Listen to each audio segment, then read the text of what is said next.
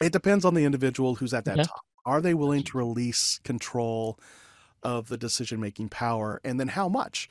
And there are a couple of delegation, it comes down to delegation, but to be able to delegate properly, you kind of need to have trust Yes. in your people Yes. and clarity. So lots of communication back and forth. And um,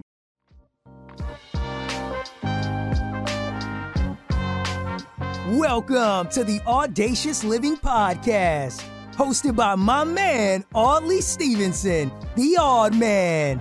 He'll unpack wisdom and insights from a cross-section of top quality performers in business, media, sports, entertainment, and lifestyle to uncover key elements to help you live your best audacious life ever. So without further ado, here is the Odd Man. Greetings and salutations, folks. It's Audley Stevenson, and we're back for another edition of the most audacious podcast the internet has to offer. This is the Audacious Living Podcast, and I appreciate you for being here as we continue our ongoing goal of helping our listeners live their best audacious lives ever. As always, I encourage you to follow us on our social media channels, Twitter, Instagram, and Facebook, or you can subscribe to our YouTube channel by tapping that bell down below. Ding, ding, ding. And that way you're connected to all great things audacious related. Now, I've got leadership consultant and trainer Jerry Dugan joining me on this edition of the Audacious Podcast. And I'll tell you, one of the topics we'll be touching on over the course of our conversation will be the power of being a servant leader and the tremendous impact it can have on those you are leading. You know, arguably one of the best examples of servant leadership is located right in the scriptures where Jesus can be found washing the feet of his disciples. Now, let that sink in for a moment. We're talking about a man who lived his life engaging people in a way, he served them in such a way that their lives changed simply by encountering with him. He was a servant because he dedicated his life to setting people free. We've got other great examples of from people in history, individuals like Abraham Lincoln, Martin Luther King Jr., and Mother Teresa. Fast forward today, and there's a bevy of ways that we can demonstrate servant leadership beyond just washing people's feet.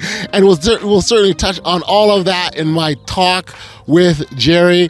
It's a fun chat that I'm sure you'll all enjoy. So without any further ado, here's my conversation with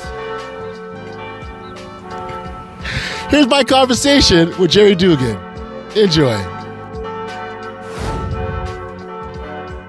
Hey, Jerry, thank you for hanging out here with me on the Audacious Living Podcast. Pleasure to spend some time with you today. Same here, Audley. Thanks for getting up early in the morning. Unless you're listening to us or watching us late at night, then thanks for getting up late at night to do this with me, Audley. I just appreciate anyone who wants to come and hang out with me at what time, regardless of what time of day. Thank you for being here. Oh man, yeah, this is like kind of fun thing about podcasting. It's probably almost addictive. Like, yeah, you just love talking with people, and before you know it, you've got like a backlog of interviews that need to go up. That's my situation. It's only February in 2023 when we're recording this. Yep. And I'm booked through like August, and Wow. I have enough episodes to go into November. And my wife's like, "Why?" And I'm like, "I love talking with people. They're great people. We may have to go to a daily show." She's like, "I don't have time for a daily show." I will tell you, when I started, I'm like, hey, let's do a weekly podcast. Mm-hmm. And I'm like, okay, cool. And I started doing this thing weekly, and similar to you, like I just started getting backed up. And then, so all of a sudden, so let's say, someone wants to come on the podcast to promote a book. They want to promote the book now, not 3 months from now, when I can finally get the interview up. And I switched and said, look, let's just pump them out as quickly as we can, and if I'm busy or doing other stuff, and it'll slow down, but if I can get them out, that's my commitment to get them out. And so sometimes I'll do 2 weeks, sometimes I'll do 3 weeks, sometimes I'll do 4 weeks, just to get the content. That's what I get. I mean, why am I? It's meant for the world, Jerry, so I might as well share it with the world, right? There you go. You might be the inspiration I need to actually kick this up another notch. I do one guest interview a week, and then I have a solo episode like on a Thursday. Yeah. And I'm kicking around the idea of like Monday, Wednesday, Friday. I still have that one solo episode, but then 2 guest interviews a week. A little more work. It's 3 times the work. Listen, there's no question that it is about work. I'm not saying what I do is easy or time consuming. Man, it's all those things. But Yeah. you do what you do because you love what you do, and that's why you do it, right? Yeah. So there we go. And chances are the same thing for you. I know when I do interviews, either as the guest or as the host, Yep. I grow from that interaction. Yeah. There's never an instance I don't walk away with just one thing, right? And so I always do, and I appreciate it. And so I mean, as much as it's for others, I think I'm winning over and over again. So there we go. Awesome. So now that we got podcasting 101 out of the way, it's great to have you here on the Audacious Living podcast. I really, again, I value the conversation. I think the conversations around, self-development and getting better at what we do or what we do, whether it be personally or professionally. I think that's all key stuff. You spend a lot of time, Jerry, with leaders, helping them grow to that better place and understanding the significance of impact. And so maybe as a starting point, if you could elaborate further on the work you do and how you get leaders to that point of recognizing their impact. Yeah, this is actually kind of a field I fell into, not realizing I had a passion for it. My mom always wanted me to be a doctor. Yeah, grow up, get good grades in school, son. Be the top in your class. Go be a doctor. Go be an officer in the army. Yes. She's from Thailand, so her exposure to Americans at that time was all the rich Americans are officers in the army. That's where you need to go. And I'm like, okay, mom. I'm there. Yeah, I realized at age 27, after barely graduating from college with like a 2.1 GPA, having served in the army as a medic, as a sergeant, and now working in the civilian world as what was my job? Education coordinator. So I was doing orientation for new employees at a Catholic healthcare organization, nonprofit organization. And they're ready to send me off to nursing school. Like they had a plan for me, we'll send you to nursing school. You work with us as a nurse, but you also work with us as a nurse educator because we want somebody in their 20s and 30s who can connect with our younger generation of nurses. And I was like, cool. And then, if you want to go to med school, we'll pay for that. And then you'll do the same thing for doctors. You'll be that young doctor who can connect with young doctors. I'm like, okay, good. So they recognized I had like a teaching heart. And, but when they told me it was time to pick a nursing school, I hesitated, and they picked up on that right away. And they said, okay, figure out what you want to do. We're fully supportive of it. Either way, but chances are you probably don't want to be a nurse. You probably don't want to work at the patient bedside. I'm like, yeah, let me think about that. And turns out they were right. In all these years, Sorry, Jerry. I need to, that is such a significant point where you're stopping and like going, wait a second, because, it's one thing to have a plan for your life, right? But to revisit that plan midstream, stop, course correct, and go in an entirely different direction. I didn't mean to interrupt, but I had to, because it's such a significant point and key for all of us, not just in a professional world, but even our personal lives. Yeah. We pursue what we think is success. Yes. We really dig deeper. Why do we feel stuck in life? Chances are we're following somebody else's definition or somebody else's dream for success and not for what we were created to do. Yeah. And that was what I ran into. And I was probably about 28, 29 years old when that hit me like a ton of bricks. And I realized, wow, I've got college debt and I almost died in combat, all because I was pursuing my mom's dream to be a doctor, not my own. Right. It's a good Thanks, point. Mom. She gave you life, but also gave you death. Right? Yeah. And, what was it? I brought you in the world. I could take you out. That's right. She had her ways. But it turns out years later, my wife kind of also recognized the same thing. I had this heart for teaching and doing training and development, and specifically what I loved doing was leadership training, leadership development, helping emerging leaders make that transition from being an individual contributor to being a leader. Two different skill sets. We usually, especially in healthcare, but it's really any industry, we get recognized to be a leader and promoted into a leadership role because we are good at our job. Making widgets, serving patients, serving customers, making sales, whatever it is. And then we get thrown into this other arena, and it's a whole different ball of wax. It's interpersonal dynamics. It's communication skills, creating and casting a vision, leading in a way that's authentic, leading people in a way that is people driven and human centered, and value centered versus, we just got to get things done. And you see a lot of leaders in their first 12 months just fall by the wayside, get fired, and, never go into leadership again. And these are people who had a lot of great potential. They just weren't taught how. And then you have those leaders who somehow got through their entire careers being toxic, abusive, manipulative. Right. And they also hit a rut in their careers where they only go up to a certain level, and they either hold on to that fiefdom and create a toxic environment, or they bounce from organization to organization at the same level, never really moving up. And it just kind of hit me somewhere in the last 15 years that I really love the idea of servant leadership. And when I say it, if you're in the Christian circles, you're like, oh yeah, it's like Jesus, you wash people's feet. Right. Jerry, if you wash people's feet in the office, don't you get like a call from HR? Yes, you probably would. If you literally wash people's feet, yes. Don't do that. No.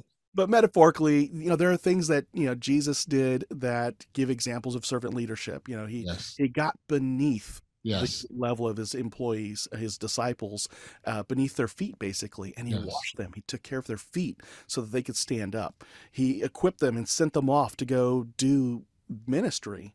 And, if they failed, he just re-equipped them and sent them back out.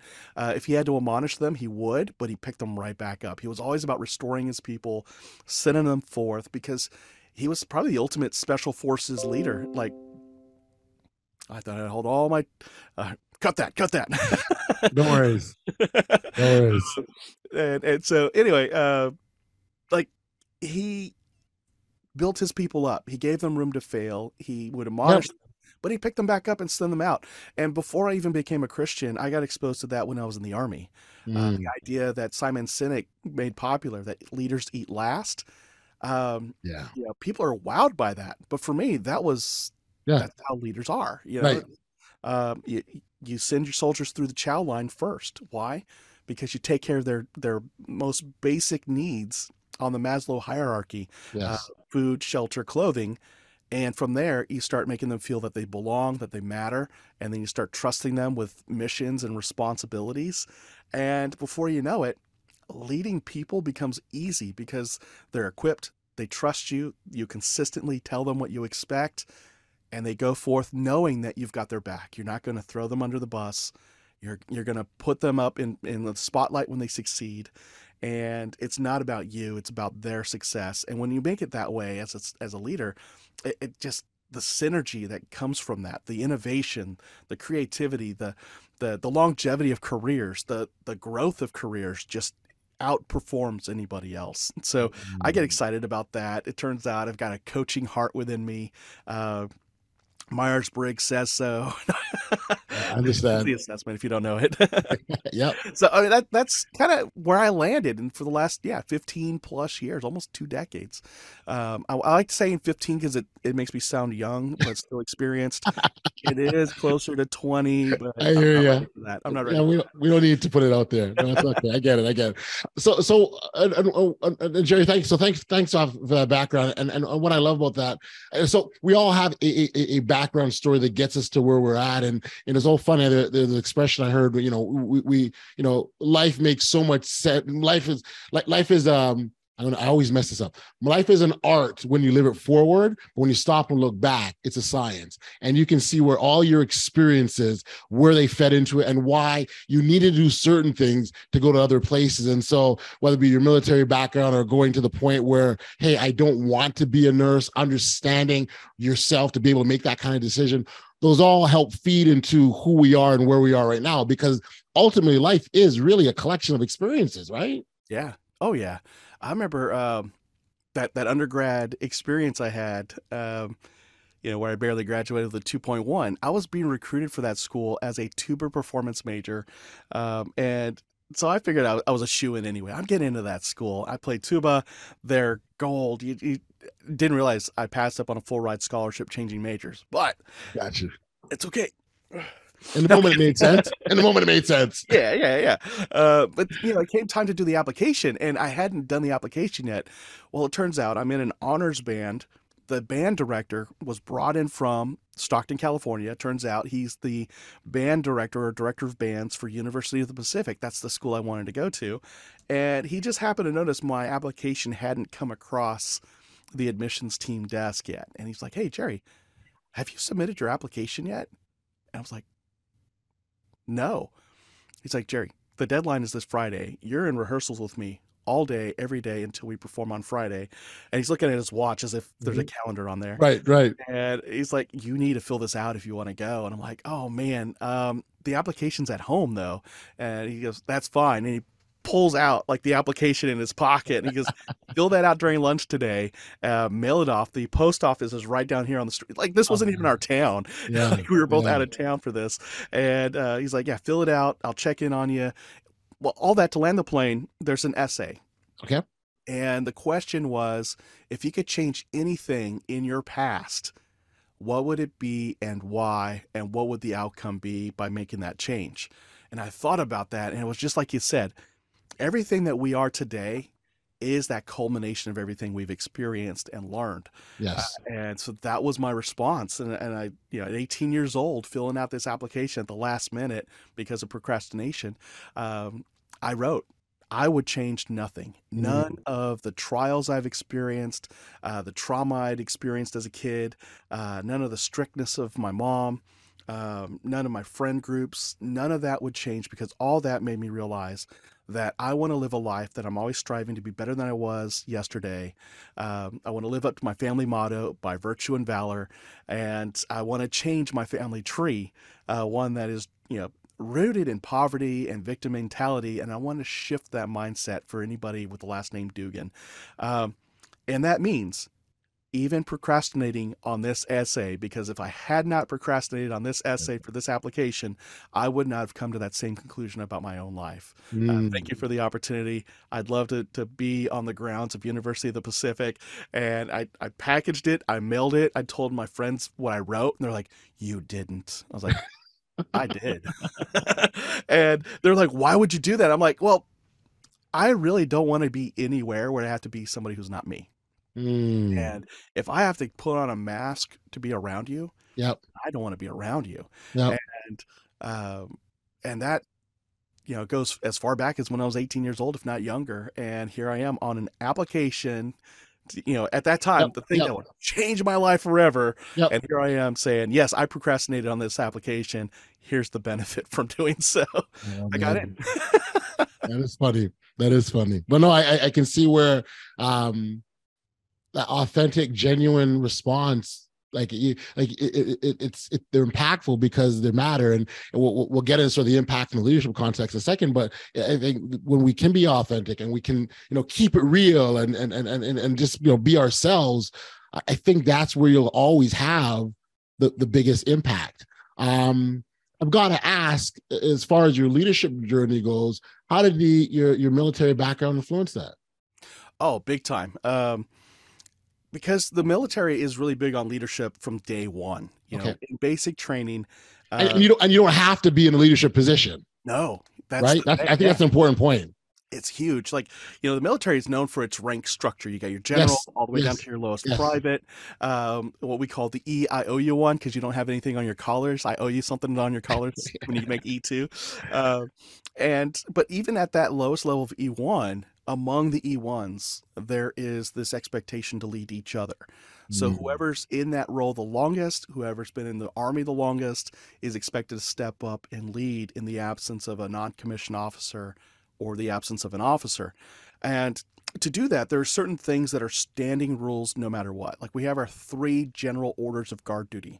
And I'll quote the first one, which is, "I will guard everything within the limits of my post and only quit my post when properly relieved." Meaning, this is my assignment. I will execute everything in the instructions for my assignment until somebody of the appropriate rank and structure and with the appropriate orders relieves me and takes over my assignment. Or my commander comes forward and says, "Hey, mission accomplished, go home." Right, we're done. Yeah. Those are the only 2 times you're properly relieved, and so that means you hold down the fort. So those like war movies where like people are hold down like Pegasus Bridge, or they keep pushing on D-Day.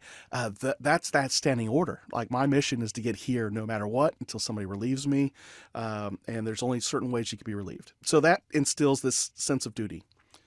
The other thing is your leader, before you go on a patrol, before you go on a mission, they give what's called the commander's intent.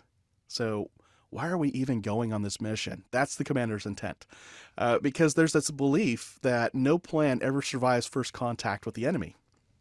The real world is out there. You can plan for every possible variable. Right. The moment you put your plan in action, there's a variable that comes out of the woodwork. Maybe it's your competition adapting to your plan. Maybe it's a variable you weren't even aware of until you executed and got that clarity. Whatever it is, it's like Mike Tyson said, right? You're like, everybody has a plan until they get punched in the face. Well, It's the same thing. And so to have everybody at the lowest level equipped and empowered through a commander's intent, through their general standing orders, can take charge and execute the mission, keep everybody alive, and bring as many people home as possible. And so that's instilled really through basic training. Everybody gets an opportunity to lead. You hear drill sergeants yelling at everybody on the first Yes. couple of weeks of training. And so when you get that student leadership role, you think that's exactly how you lead as well. And they immediately yell at you and say, no, that's not how you really lead. This is how you really lead. You make sure everybody's up. You make sure everybody's had a shower, a shave, that they're physically fit, that they've had their food. Make sure they're all accounted for. Don't leave anybody behind. Never leave anybody behind. If somebody is split off from the main group, you better know where they are, because you may have to go get them. And that idea of constant vigilance over your team, where every individual is, what the overall mission is, all that from day one is instilled. And for 4.5 years, it was a 4-year enlistment. George Bush gave me an extra 6 months to go invade a country. And Thanks, George. yeah, it was no extra charge, Jerry. We'll let you go. I'm like, I'll even throw in combat pay tax free. Okay, fine. Do I have a choice? Not really. I'm gonna get, so it's just that expectation that you set a good example, you be the good example. You expect others to also live up to that standard. And you always heard another phrase: you could always add to the standard. You can never take away from the standard. That's a good point. And so it's just that.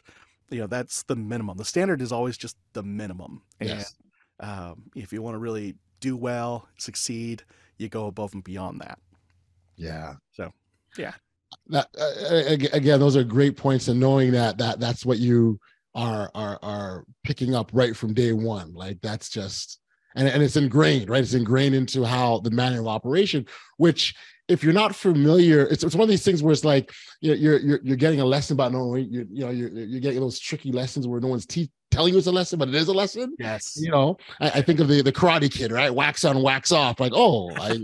So it's the same kind of idea, but so when you take what you learn and move that into sort of the leadership sphere, the traditional leadership sphere, that's where these things kind of come to you, right? And that's where you're like, I've got to think about others' needs first, or it's not command and control. It's more about how do we collectively move forward as a group. And so I love that.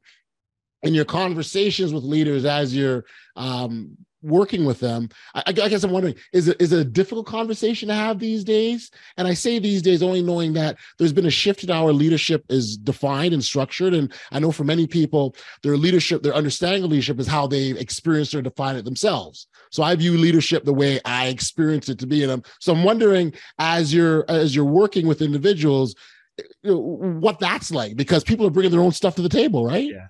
Yeah. And it depends on the individual, and as well as the culture of the organization. So you have some organizations that really, no matter what you do, really have this culture of micromanagement. No decision is really made until the top leadership makes that decision. Right. And this is even in large organizations. And until those executive leaders are ready to let go of ownership of decision-making power, they're not going to get past the micromanagement. And what's the result of micromanagement? People do the bare minimum to get that paycheck. They don't offer up solutions. And you see the frustration in these meetings. Like, we got this problem. Our sales, our market share, whatever it is stuck here. Yep. we all agree we want to grow because that's what keeps us employed, especially during an economic downturn. This is where we Yes. thrive. However, we're at risk of not. And what do we want to do? And if you have nothing but crickets, Mm, that is a strong indicator that the leaders higher than that group have established this sense of, well, no one really decides except the top anyway. My ideas don't matter because they're going to do their own thing anyway. I just heard my leader talk for an hour why his idea or her idea was better than my 2-minute pitch. right, right. And any of those examples, that senior leader's got to have a little heart check. Like, and if nothing changes, what's the impact on the organization? And until they have that self-awareness and that realization that they're holding on too tightly to the decision making, there's nothing I could really do for them. Right. Now, on the flip side, I've worked with leaders at the director level, executive level that realize, wow, I hold on too tightly. That's why nobody speaks up in my meetings. And it's a process for them because their whole career, that's how they were told to lead. It worked for them in the short term, but now they're seeing that in the long term, in a very fluid market, especially post-pandemic, where people have choices. I think recently I lost an entire team to double salaries that I couldn't match. Essentially, it's that's what got them to look up. Like, wow, for the work I'm doing now, I can do less work, get paid double if I go over here. All right, what is Jerry offering me? And what can Jerry offer me? And Right. I'm like, what can I offer? Like, there isn't much. We're a lean organization. This is where I used to work. Yep. And I just had to accept they're going to leave because I can't offer anything other than my quirky, charming personality. It was a good thing. I think I felt good though, because they were all in a position where they were in demand. People Yes. wanted them. Yep. They could talk to their field. They could command double salary. One of them is on a trajectory to be in a leadership role. Amazing. And I'm like, I helped be a part of that. They brought it. It was all them, but I got to be a part of that. And does that mean I start over? Yeah. And that's what I was looking at before I realized, you know what? I want to start a business of my own. Let's do that. Let's write a book. Let's do my own thing for a little bit. Right. So that's, yeah. So all that to say, it depends on the individual who's at that top. Are they willing to release control of the decision-making power? And then how much? And there are a couple of delegation, it comes down to delegation, but to be able to delegate properly, you kind of need to have trust Yes. in your people. Yes. And clarity. So lots of communication back and forth. And Fierce Conversations, Fierce Inc. has a really cool model. They use a tree. And I can't go into too much depth because it's like proprietary for them. Yep. But essentially, you got 4 levels. Okay. And it's all on a conversation about decision-making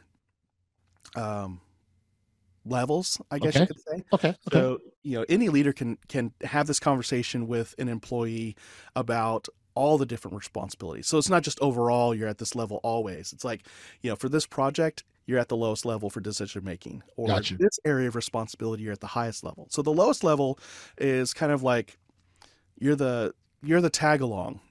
So in Fierce, they call it trunk. You're like the trunk of a tree. You're deeply rooted. No, it's root. Sorry, root. So you're deeply rooted. You don't get a whole lot of movement. You're not noticed. You're not seen. You don't fly around. So you're essentially just at the side of your leader. Your leader's doing all the talking, all the negotiating, all the decision making. You get to be a fly on the wall and see out those interactions. Right. That's the lowest. That's powerful. Yeah. Yeah. And the trade-off is twofold. One, you get to see how leaders are interacting with each other. And by seeing that dynamic, you're like, oh, this is how they talk with each other. This is the kind of information they're looking for. Yes. This makes so much more sense. Why they ask me for these reports, or why they ask for these things in a certain way, or this kind of timing. Like, you understand the why. It gives context. Exactly. Yeah. And so that's the first benefit of just being the fly on the wall. The second benefit is I'm now being exposed to other people. So even though I'm not on any project, I have no responsibilities whatsoever, the chief finance officer knows that Jerry Dugan exists now. Yes. The COO now knows I exist. The CEO may know I exist now.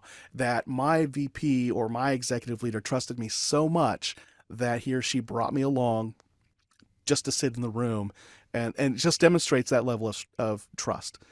The second from lowest is trunk, and that's sort of like the on the job training in a sense. It's the if you're thinking about like crawl, walk, run type of progression, Yep. this is like the crawl phase. Like, Okay. here's your project, your area of responsibility. These are the kinds of decisions you need to make before you execute on any of your decisions. You're making the decisions, but before you execute on those decisions, come to me. Let's walk through those decisions. Let's walk through the rationale. Let's walk through any pain points that might arise because of your decision. And together, we'll help hone in on a decision that you think will be the best solution for what we're working on. How does that sound? And the employee says, yeah, that'd be awesome. So it's different from give me a recommendation. It's because recommendation, I have no skin in the game. It's like, well, you should do this, you should do this, you should do this, take it or leave it. But when you tell me I got to decide, yes, like, oh shoot, my name is on this now. Let me do the due diligence. Yeah. Well, you're part of the process, right? Yeah. So the next level up is now where I get a little bit more freedom. I get to make the decisions. I get to execute on the decisions, but I immediately go to my boss and say, this is what I just did. And that way, if it's spot on, thumbs up, good to go. If it was like, uh-oh, we can have a conversation right then and there. And then I get to make another decision of, okay, how do I fix the thing I just screwed up? But it's mine. Like, I got to make the decision. I got to execute. I get to deal with the aftermath or the benefits. Right. and then there's a little bit more protection involved there. Like, if things go well, my boss puts me in the spotlight and says, look, ta-da, they did great. If there's a goof, my boss is helping me kind of mitigate the loss or the risk, but is not throwing me under the bus. Oh, that failed because of Jerry. It's like, oh yeah, we had a hiccup. Jerry's actually working on it right now, and he's going to bring it out into this better light. And so even in like a mess up, a servant leader is lifting you back up, managing you up, and putting you in the spotlight of, yeah, we had this problem. Jerry's going to fix it. And so that they call that branch. So it's like, you're kind of branching out. You're doing makes sense. And then fierce, their top level where you hope to get people to, and this is like they're ready for the next level, is when you get them to what they call leaf, because sometimes leaves detach and fly away, and I guess fertilize the world. I don't know. There's a whole analogy behind it, but the idea there is, this is my baby. I get to run around. I get to make improvements. I get to make decisions. Yes. I don't have to go to my boss on a regular basis. Right. But every so often on a consistent cadence, I give my boss an update. Hey, this is the project that you gave me. I'm 3 weeks into it. This is where I am. These are the decisions I've made. I do have a critical decision point coming up in 4 weeks where I do need your input. Yep. Yeah. It's like, it is yours 100%. It's almost as if you got a department within a department kind of thing. Yeah. Almost kind of like a mentoring type of relationship. Yeah. Fair to say? Yeah, like you're using delegation in multiple ways. You're lightening your own load as a leader, because in the long run, these guys are running around doing scheduling, payroll, accounts receivable, accounts payable. Major projects are off your plate. So now I can take vacation as a leader. I'm like, I could take a 2-week vacation. Everything's going to be fine.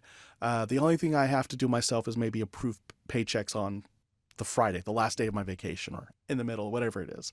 I don't have to micromanage anybody. They can make decisions on their own. During the workday, if I'm in 4 or 5 meetings back to back, I don't have to worry about my team, because I know they can make decisions on their own. That when they get hit with a curveball, a fire to put out, they know, because of my intent, my clarity, they always know my intent. Because of this delegation model, they know their level of decision-making responsibility or allowance. And because that clear, open communication and that trust that they can make a mistake and I'm not going to throw them under the bus for it, they can operate all day. I could be in meetings strategically all day. And at the end of the day or the next morning, we can regroup, share notes, and it makes everybody feel like they have a sense of ownership over the work. And then they grow. They become the next generation of leaders. And if I don't have to be there to lead, does that free me up for a promotion? Sure. Oh yeah.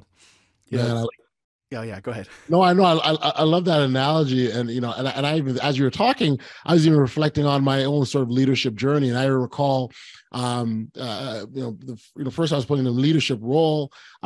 So up until that point, I was very hands on as part of the organization. I was doing different things, and then I was playing this leadership role where I didn't have to be hands on. Maybe being hands on helped give me some context, better understand the work, which is fine. But I still struggle with not doing it, and putting in other people's hands to say, no, no, no, no, no, you got this. And and on reflection, I struggled a lot because we were tripping over each other. We were doubling back. I was quite frankly getting in the way. I recognized that these people were doing a better job than I was anyways, but it took a while to get there. But I do remember when I landed there, I was like, this feels good. I've got all this time on my hands. That's what literally it felt like. But that's okay because you've empowered the people. And again, it was set up that they knew where to find me if they needed something. And I was, quick to be there. I got you. What do you need? But it was to understand what the role was because my role had changed. And quite frankly, it probably took me about a year to understand that. Yeah. Oh yeah. Cause it's a big shift when you get a move up like that. I think the one thing that helped me really embrace delegation was, it was, in the most shocking way to say it, it was the time when I was in the Army and I got my entire platoon killed. And you're like, what? Oh, exactly. Now, it wasn't in actual combat. It was a training scenario, fortunately. Okay. So I was in a school called Primary Leadership Development Course. So it's the course that you have to go through when you first become a sergeant in the Army. They've since renamed it.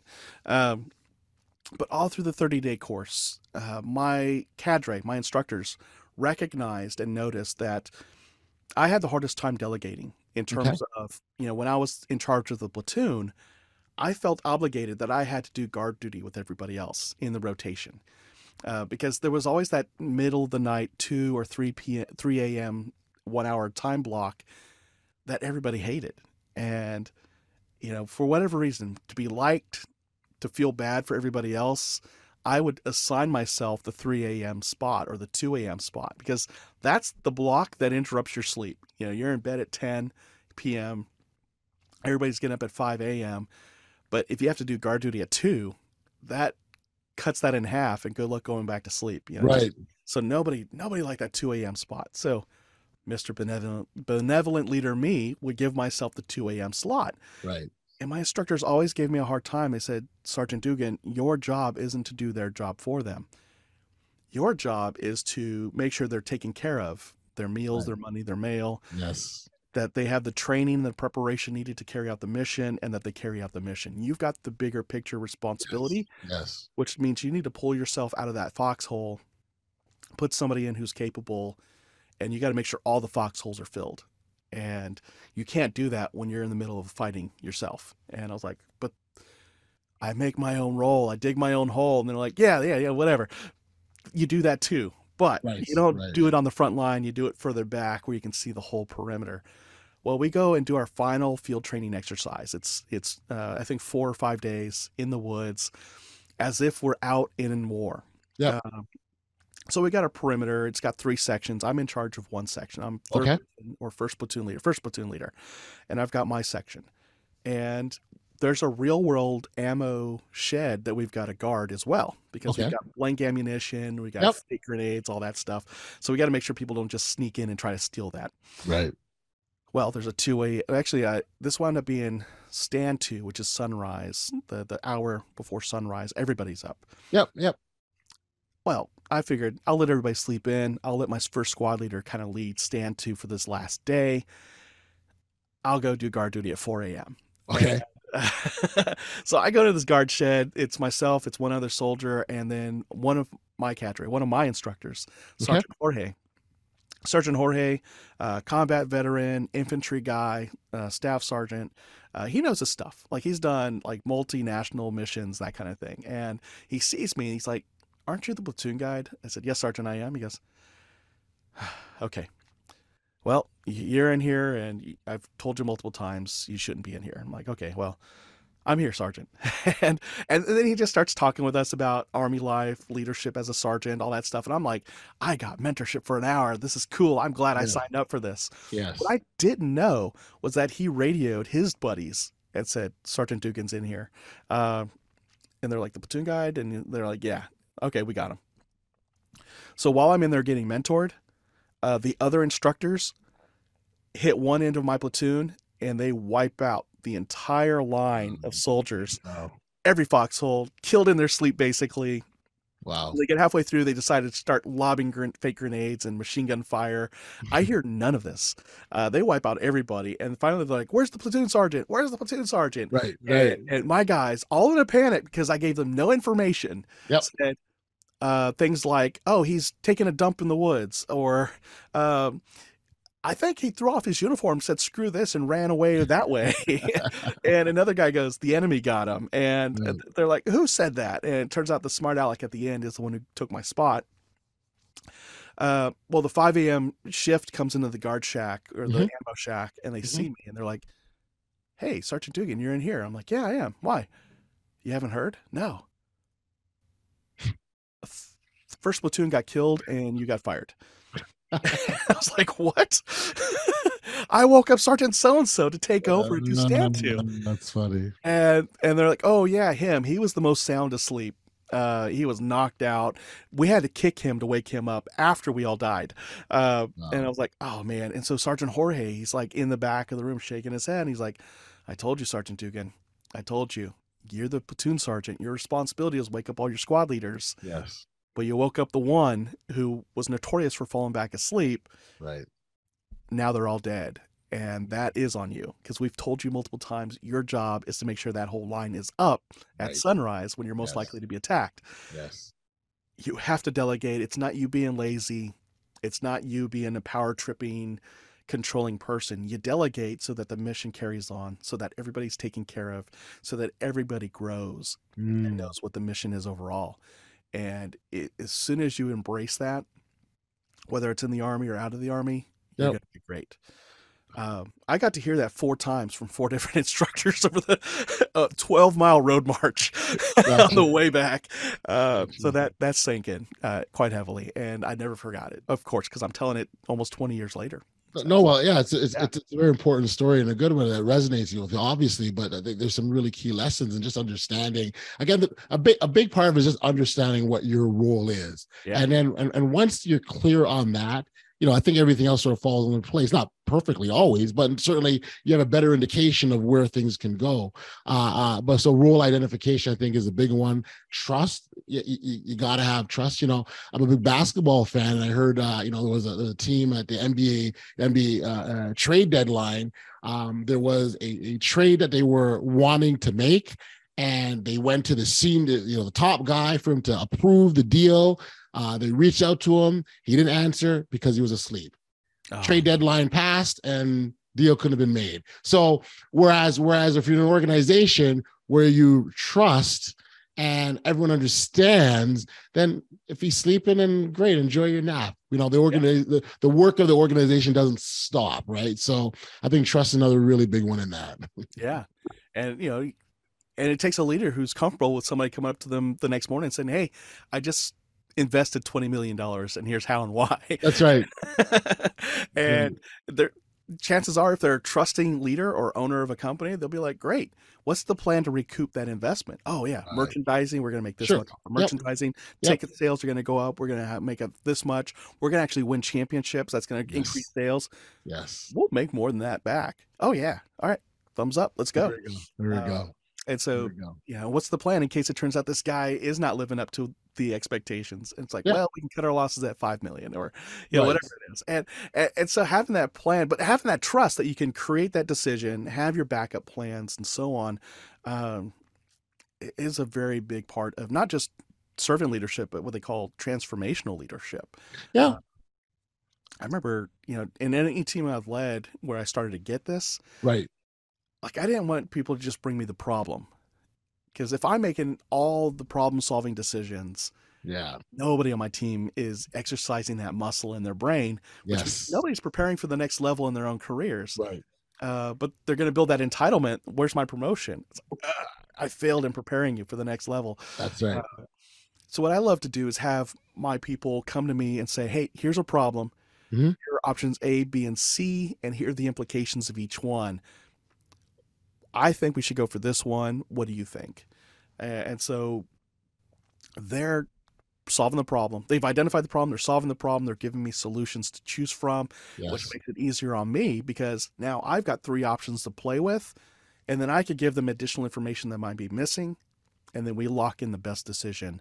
But it's one that they were involved with. They get to run and execute, and I get to go back to doing what I was doing. And for me, that's the best way to lead anything on a daily basis is, you know, empower your people to come up with solutions and Yeah. offer the solutions and no like power check of like, well, look here, you know, like I once had a leader who did that. Like they brought me in as the expert on training development. Yep. I had an idea to develop or improve a program that was good, but it could be Yep. better. Yep. And the response was, you got to understand that people smarter than you came in before you and created this. Right. And I was like, wow, right off the bat, like it came from a place of, I got to put Jerry in his place. Yeah. Yeah. It's keeping a check. Yeah. Yeah. And I was like, I've only been on the job for less than a month. I could go home. You know, like, and I told the guy that. I'm like, look, you brought me in because of my expertise in this area. I humbly submit to you my recommendation based on my observations, based on feedback from the people who are the customers and on the team. And I can always move back to where I was. I'm okay. If you don't think I'm up to the caliber of what you've hired me into, I'm okay with letting that go and going back home and back to the company I enjoyed being in. Yeah. That was like in the first month, and I was just like, screw this guy. Like, he Right. already told me people smarter than me. Right. Right. Put you in your place. Yeah. Wow, yeah. And then I later learned people smarter than me meant him. I was like, I love wow, that. this was something he designed, and I came and told him it's not working, Right. Right. why it's not working, how we can improve it. And he was personally insulted, and it was more Gotcha. important for him to put his bruised ego back to its full position at the Yep. expense of my sense of well-being Right. and my expertise, that he had to do that. And I was like, wow. Yeah. And he didn't just do it to me, he did it to others. And Sure. yeah. So the guy deals with a lot of turnover, obviously, and still hasn't figured Figured that it out. Right. Yeah. Right. No, man. It's funny. Like what, even, I mean, that example certainly is an important one. We talk about empowering people. Like if you bring it full circle back to when we started this conversation on impact, those are some really impactful measures, and why I think it's so fitting for this podcast is we talk about, you know, how you live bold and audacious and all the great things you can do by being yourself. And I think by doing those things, that's when you can have the biggest impact, make the biggest difference, and make the biggest mark in life. Yeah. Oh, big time. Yeah. I have Yeah. nothing to add to that. That's it. I do try to bring it back because I think it's significant and it matters. And so, you know, the leaders that you work with, certainly, it's great to hear that they're embracing, right? Because again, so much of the leadership framework was command and control, and I'm the boss and you follow. And as we see that shift in the workplace, it's great to see that there's more collaboration and Yes. there's more about, hey, how do we figure this out together? So appreciate that. Jerry, this has been such an awesome chat, and I so appreciate you for hanging out here with me. If our listeners wanted to learn more about you or the work you do or connect with you, where could we send them? Oh man, there are 2 places you can go. Yep. If you're interested in having me speak at an event or do a workshop for your organization, my company is called BTR Impact, and you can find that at btrimpact.com. It'll show you the speaking topics I have, the Yep. workshop topics I have available, all kinds of buttons to set up a discovery call with me. And then on the flip side, if you're just interested in my podcast, upcoming book, you just want to get more content for Yep. free, that's okay too. Go to beyondtherut.com, and that's Yep. where all that is housed. And so BTR Impact is Beyond the Rut Impact. That's where that comes from. So Yep. Let's put a plug in for the podcast. I know we started this conversation talking about podcasts, but Beyond the Rut podcast is also something that you invest a lot of time, energy, and Yes. we talked about that off the top, how much energy and time we put into it. But just quickly, what it's about and what how you try to help listeners. Yes. So Beyond the Rut podcast is it was a weekly show. I guess now it's semi-weekly, where I share encouraging stories and practical advice to help pull listeners out of whatever rut they feel they may be in the areas of their faith, their family, or their career, and to live a life they feel is worth living. So, we talked earlier about pursuing your own dream instead of somebody else's. Yes. That's what that show is about. Pursue your dreams, but don't lose your faith, don't lose your family or your health or career in the process. Yeah, that's a good one. And what I find really interesting is whether it is the faith, family, health, or career, the things that the things that we individually can do, it can apply to all of them, right? Yeah. It's not like you've got to be a different type of person or do a different type of thing because you're working in this area. It's the universally applicable, really. So yes. I love that. And thank you for sharing that, Jerry Leonard. This has been awesome. Thank you for hanging out with me on this edition of the Audacious Living podcast. And again, congratulations on the work you've done thus far, and keep up the great work. Thank you, Audley. I appreciate it. All right.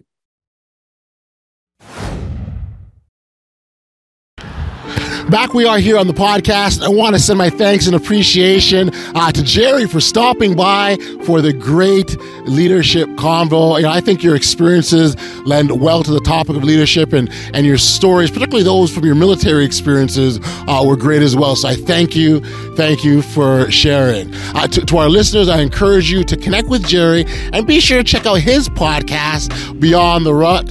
I'm hearing that he's going to have a certain audacious guest in the not too distant future. Wink, wink, by the way. When I think back to my conversation with Jerry, I really appreciated so much of what he had to say. But if there's just one thing that I take from my chat with him, it would have to be this. To fully grasp the concept of servant leadership and what it means, we must first do away with our understanding of what we think leadership is and recognizing its commitment is to putting others first. Servant leaders value people for who they are, not just for what they bring to the organization and their skills. It's them as individuals. And humility helps servant leaders recognize that it's not all about them and the things that they accomplish, because things can be accomplished through others. They seek to understand before being understood, and they do so by listening. They give their trust to their people and regularly demonstrate care through their actions. If you look throughout the scriptures, there are numerous examples that demonstrate how Jesus lived his life engaging people. He served them in such a way that their lives changed by simply his encounter with them. And with the most powerful example of him washing the feet of his disciples. He essentially put the others and their needs first before his own. And that's audacious. We've come to the end of another episode of the Audacious Living podcast. Sadly, we reached the end, but all good things do have to come to an end eventually, as does this episode. As always, I got to send out a thanks and shout out to our amazing listeners, all those lovers of audaciousness. You are the folks that help keep this thing going, so I want to take this opportunity to say thank you. If you're listening on your favorite podcast listening platform, I encourage you to leave us a rating. A 5-star review would be fantastic. A comment would be simply wonderful. Until next time, stay safe, be kind, show love to one another, and be audacious.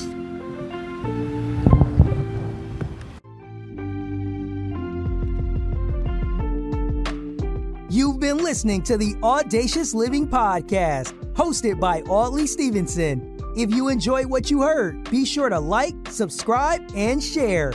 Until next time, be audacious.